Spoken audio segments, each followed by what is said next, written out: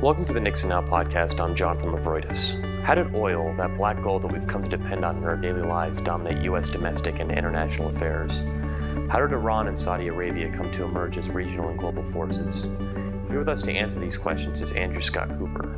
Andrew Scott Cooper is a historian and commentator on U.S.-Iran relations, global energy markets, and geopolitical risk. He's a contributing columnist with Foreign Policy magazine and The Guardian, and is the author of The Oil Kings: How the U.S., Iran, and Saudi Arabia Changed the Balance of Power in the Middle East.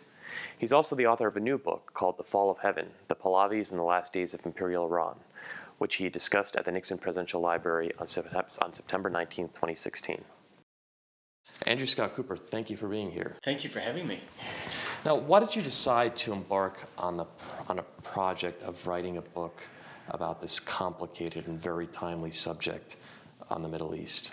Well, after 9/11, I wanted to contribute in some way to public dialogue on the issue of the U.S. role in the Middle East, because I feel like it's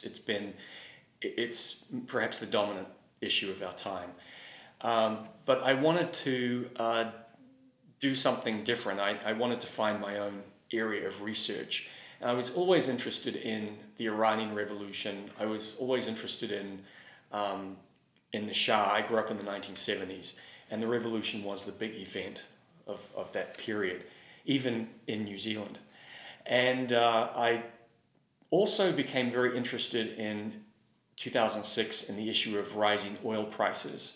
And I began to wonder how the oil markets could have affected stability in the Middle East and in Iran, which is a major oil producer, in the 1970s. And so to sort of test my thesis, I looked at issues of oil pricing and production, and to my surprise found that there was actually a direct linkage between sudden movements in the oil markets and instability in Iran in 1977 to 79. Yes, your story begins with the Shah of Iran, and you mentioned that Western military planners called the Persian Gulf one big gasoline bomb. What was Gulf policy before President Nixon came to office in 1969? So for the previous century, the British had really been responsible for safeguarding the Persian Gulf, and they had a small naval presence there, but that was enough to secure the area and send a message to the Soviets. But starting in sort of 1968 period, the British were experiencing a financial crisis, and they made the decision to withdraw from east of Suez and to pull out of the Persian Gulf. And that presented the incoming president, Richard Nixon, with a real strategic challenge, because the US, as you know, at that time was very much involved in Southeast Asia, and here you had the possibility of a power vacuum opening up on the other side of the continent in Southwest Asia.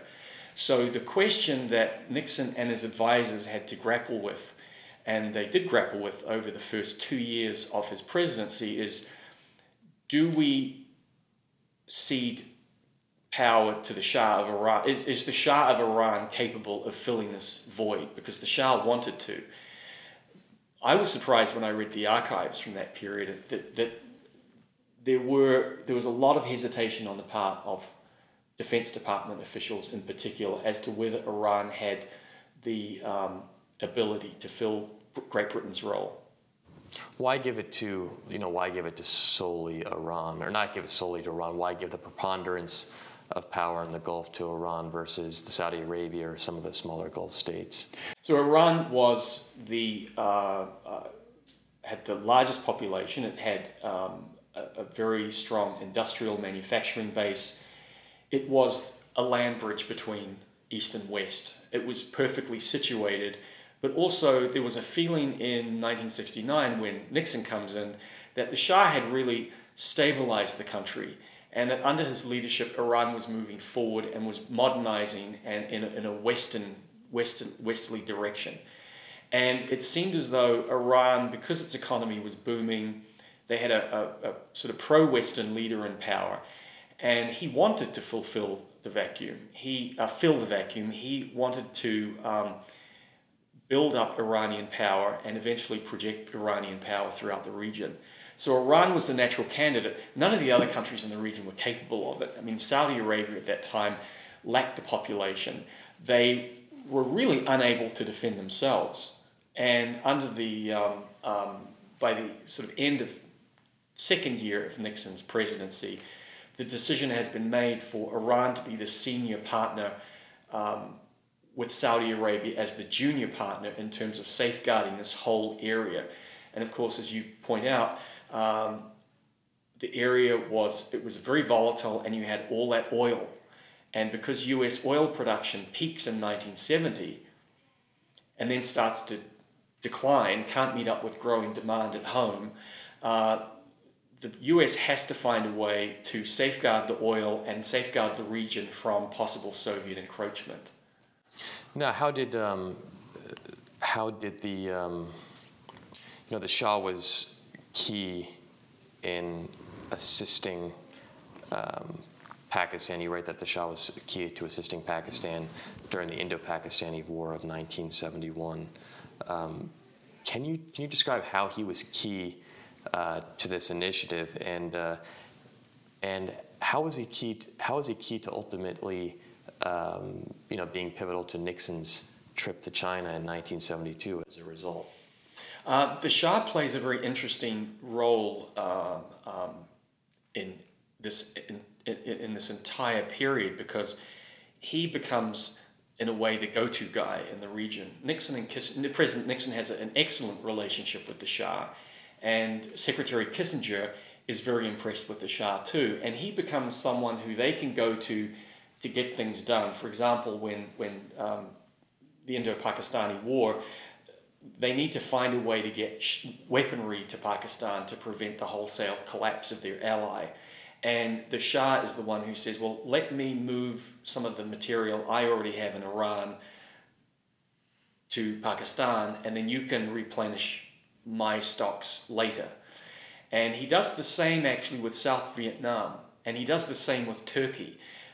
Iran in this time emerges as a very important country for Nixon and Kissinger, because when, in the wake of, with the Vietnam War ongoing, the Congress, of course, is becoming more isolationist. The American public are becoming more isolationist. And that constrains their ability to engage in a really forward-thinking foreign policy. The Indo-Pakistani episode is interesting because that's the first time where Nixon and Kissinger lean on the Shah, and he's able to help them with the deal. And that encourages them to keep going back to him. The Shah had a very, I think, enlightened policy towards China. He actually supported US engagement with China, and was close to the regional leaders in Pakistan, for example. So the Shah had sent his sister Ashraf to China. The Empress visited to China on separate missions for him. And there was a lot of backroom diplomacy going back and forth. And the transcripts that we have show that the Shah was fully committed to US-China rapprochement. Now, interestingly enough,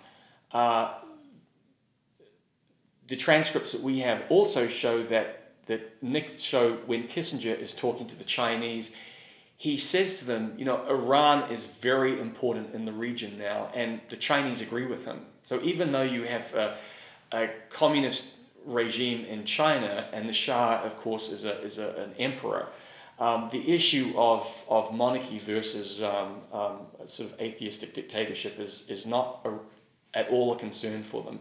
They see the Shah as a stabilizing presence in the region as he becomes the centurion of the Persian Gulf, and the Chinese are very much supportive of that. They see him as, with the Americans, they see him as a block on the Soviet encroachment and the rise of radicalism in the region. Iran's a diverse country, many different groups of people. The Shah is a monarch. Why was the Nixon administration so confident that he could hold the line in Iran? They believed that in 1963 there had been an uprising by a fellow called Ayatollah Khomeini, which most people are not familiar, non-Iranians are not familiar with this episode. The Shah had decided to modernize Iran, and he launched a series of very progressive initiatives. Khomeini led the fundamentalist branch of Shiism, and he essentially launches a power play to try and overthrow the Shah to prevent the breakup of the landed estates, and the mullahs, of course, were big landholders.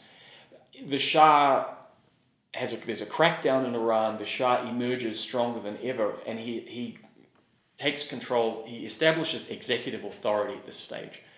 So although there's a parliament and a prime minister and a cabinet, the Shah makes it clear he's the one who's going to be doing most of the decision making, especially in foreign policy. The Shah loved foreign policy. He loved strategy, and this is one thing that he and Richard Nixon had in common. And it's really wonderful reading the transcripts when they're together.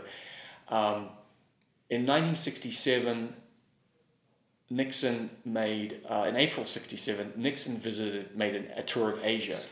And he really, really wanted to go to Tehran to see the Shah. He had met the Shah in 1953, in December 53, and they had stayed in touch sporadically. But Nixon was out of power, and later on, when he was in the presidency, he made a comment to one of his aides and said, you know, the only two foreign leaders who treated me with respect when I was out of power was de Gaulle of France and the Shah of Iran. And to him, that really counted for loyalty and friendship. So he visited Tehran in 67. Now, it was ostensibly going to be just having tea in the palace for half an hour and a sort of reacquainting with each other. But what happens is much more. They end up sitting there for a couple of hours, and they end up talking about this whole challenge of US policy in Southeast Asia, of a power vacuum developing in Southwest Asia. And if you listen to the Iranian side, they will claim credit for the Guam Doctrine. They like to say, well, you know, we were the ones who encouraged President Nixon to start thinking about the region in a different way. You know, that's from the Iranian side. But certainly that conversation with the Shah seems to have impacted Nixon's strategic thinking on the Persian Gulf. And certainly he leaves Iran, he makes a speech back in the United States that suggests that he sees the Shah as a partner, as someone the US can do business with, and that he's interested in the Shah taking on more responsibility in the region. Would you say that, you know, you brought up the Soviet threat on the Persian Gulf. You also brought up the idea that the Shah's business, one of his biggest businesses is oil, and one of the America's biggest concerns is energy consumption. Would you say U.S. foreign policy and Iran policy, for that matter, would you say it was more tilted towards strategy, a political strategy in the region, or were economic considerations more paramount? That is a question that I think scholars will be always debating, and still true to an extent today. But certainly at that time, energy consumption had emerged as a real issue in the early 70s. I think that it doesn't become the pivotal issue until 1973. The Arab-Israeli War is followed by the oil embargo, and suddenly the United States is left bereft in the region, and is left totally exposed to the intentions of Arab oil producers. Now, the Shah doesn't participate in the oil embargo, but he does play the key role, I would argue, in the resulting oil shock, where OPEC meets at the end of 1973 and decides to jack up the price of oil. This was really shocking, and the correspondence with Nixon shows the president very alarmed that the Shah has sort of stepped in and made this decision. Now, the Shah's argument would have been, I've been a loyal ally. I did not participate in the embargo. I helped you during the Arab-Israeli War. I helped stabilize the region. And I should get something in return for that. Now, the decision to double the price of oil is also, I argue, is a consequence of Watergate. The Shah smells weakness in the White House, and he senses there's a power vacuum in foreign policy, that Nixon is distracted at home. And while Nixon is distracted, the president's distracted, the United States is distracted with this domestic conflict, this is the perfect time for him to extract this massive concession on oil pricing. You write that American oil imports from Saudi Arabia totaled 13.5 million in 1970 and rose sixfold in 1971 to 76.8 million and surpassed 79 million in the first months of 1972. Despite the fact that the Shah was given a preponderance of power in the Persian Gulf, despite the fact that we were importing oil from Iran, why this new relationship with this warming up of relations with Saudi Arabia, and how did it affect our relationship with the Shah? So Iran was not actually a major exporter of oil to the United States at this point, partly because they produce heavy crude, and the Saudis produce light crude, and light crude is much more preferable for U.S. domestic consumption. And they haven't, the Shah's industrializing his country, so he needs a lot of oil at home for that. The Saudis have the largest reserves in the world at that time. So Nixon understands he has to develop closer ties with the Saudis, but his sympathies are with the Shah. And he understands the Saudis are incapable of defending the region. And the Shah, on the other hand, has the stronger military, he has the stronger political structure in place to act as the sort of the guardian of the Gulf, as they called it. So the conflict here, the contradiction here, is that you have Iran, which is a Shia Muslim country, the only Shia dominant Muslim country, being asked to take over responsibility for the security of a Sunni Muslim country where the holy places in Islam are placed. And strategically, that makes sense on paper. But when you get into the history and the culture and the religion, there are obviously going to be conflicts. And it seems as though the Saudis were really not happy with this arrangement, but also felt they didn't have a lot of choice at the time. But in 73, with the oil embargo, you see King Faisal challenging the US, and he actually pulls off something very interesting. Although the Saudis end up folding on the oil embargo in March 74, the Saudis end up winning key concessions from the Nixon administration, because they understand that the US is very vulnerable to possible cutoff on the oil supply. So King Faisal in a way outmaneuvers the Shah to establish his own separate defense relationship with the United States. This is all happening against the background of Watergate. And I think that we sometimes underestimate the impact that national local politics can have on foreign policy and strategy. Certainly at this time in early 74, the Nixon administration is losing ground overseas. The president doesn't have that influence that he had pre-Watergate. And so leaders like the Shah are not as inclined to listen to him and respect him. In fact, if anything, they're taking advantage of his domestic weakness at home to sort of extract concessions and also, in some cases, cause trouble. One of the things that happened in the mid-1970s in this warming of U.S.-Saudi relations was the defense relationship, as you mentioned, between the U.S. and Saudi Arabia, and the recycling of petrodollars. Can you talk about how that system evolved? The recycling of petrodollars is a strategy that is put in place. It's really not a carefully thought through strategy. The thinking was, okay, we can't control oil prices going up, but let's try and get our oil dollars back in the form of defense expenditures and commercial business arrangements with the oil producing countries. So there was supposedly, and Kissinger was I think the biggest advocate of this, that we would pay higher in oil prices, but we would develop trade and defense business closer relationships with these producers, and that would flow back into the domestic US economy. That's not quite how it works. If anything, it's not clear that US industry, well, the defense industry certainly benefits, but the civilian economy in the US is really hampered or hurt by the high oil prices.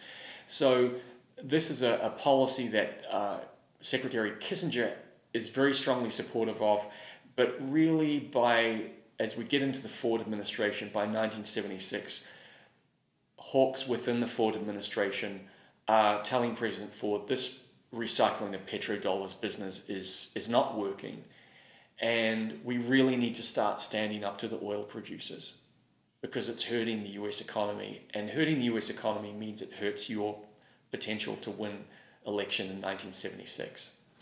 Overall, how does Gulf policy change between the Nixon and Ford administrations? In terms of the relationship with the US and Iran, it deteriorates. The Shah has this, what he believes he has, a close relationship with President Nixon, and they can do business together. But when Nixon is removed from the equation, the Shah does not have someone of equal stature that he can talk to, and Gerald Ford is very good with local politics, but Gerald Ford does not have that geopolitical strategic background or frank interest, and he relies on Kissinger. The Shah is not going to talk to Secretary Kissinger as an equal. We have Iranian archives that show he simply didn't take Kissinger as seriously as Secretary Kissinger thought he took himself in the relationship. So when you remove Nixon and you put Ford in, the Shah's confidence in the United States really starts to go into is affected negatively, and he starts to view the United States as a waning power after Watergate, that Iran has to really now start moving on its own and not rely on American power. And that leads to complications because he overreaches at home, and Iranian domestic policy starts to, I think, spirals out of control sort of in that 75, 76 period. The economy spirals out of control. And the irony of the oil shock is that ostensibly the biggest benefactor of the oil shock, the Shah, ends up being the biggest loser because that sudden infusion of oil dollars, petrodollars into the Iranian economy causes high inflation, which in turn alienates the Iranian middle class and leads to a loss of support for the Shah. And that is the build-up to the Iranian Revolution that breaks out in 1978. You're author of this new book, The Fall of Heaven, which is a focus on the Shah. How do you think events and U.S. policies would have been different had the Shah been able to survive politically? When the Shah fell, there was a huge power vacuum developed in the region. I don't think it was fully understood or appreciated at the time, and certainly people couldn't look forward and see what was happening. There was a lot of, in some cases, relief in Western circles that the Shah had gone because they believed that he was a symbol of dictatorship, and that he was had been tied in with 1953 and the US overthrow of the Iranian government, etc. And there was a sense of national shame among some Americans towards the Shah. But when we look back now, we think that had the Shah survived that turmoil in 78, Iran would be still the dominant country in the region, but it would have had close relationships. The Shah had close relationships with Saddam Hussein of Iraq, for example. He had good working relationships with the Soviets. He was the linchpin to the stability in the region. And when he was removed, the region sort of flew apart. And I think that scholars today would look back and say that his collapse was really precipitated what we're seeing today in the region, which is this collapse of law and order throughout the Middle East, and that we don't know what's going to fill the vacuum there, but something or someone will invariably fill it. Andrew Scott Cooper, thank you so much for your time. Thank you very much. Thank you for joining us. For news and information about the life and legacy of President Nixon, please visit us at nixonfoundation.org. For the Richard Nixon Foundation, I'm Jonathan Mavroidis, signing off.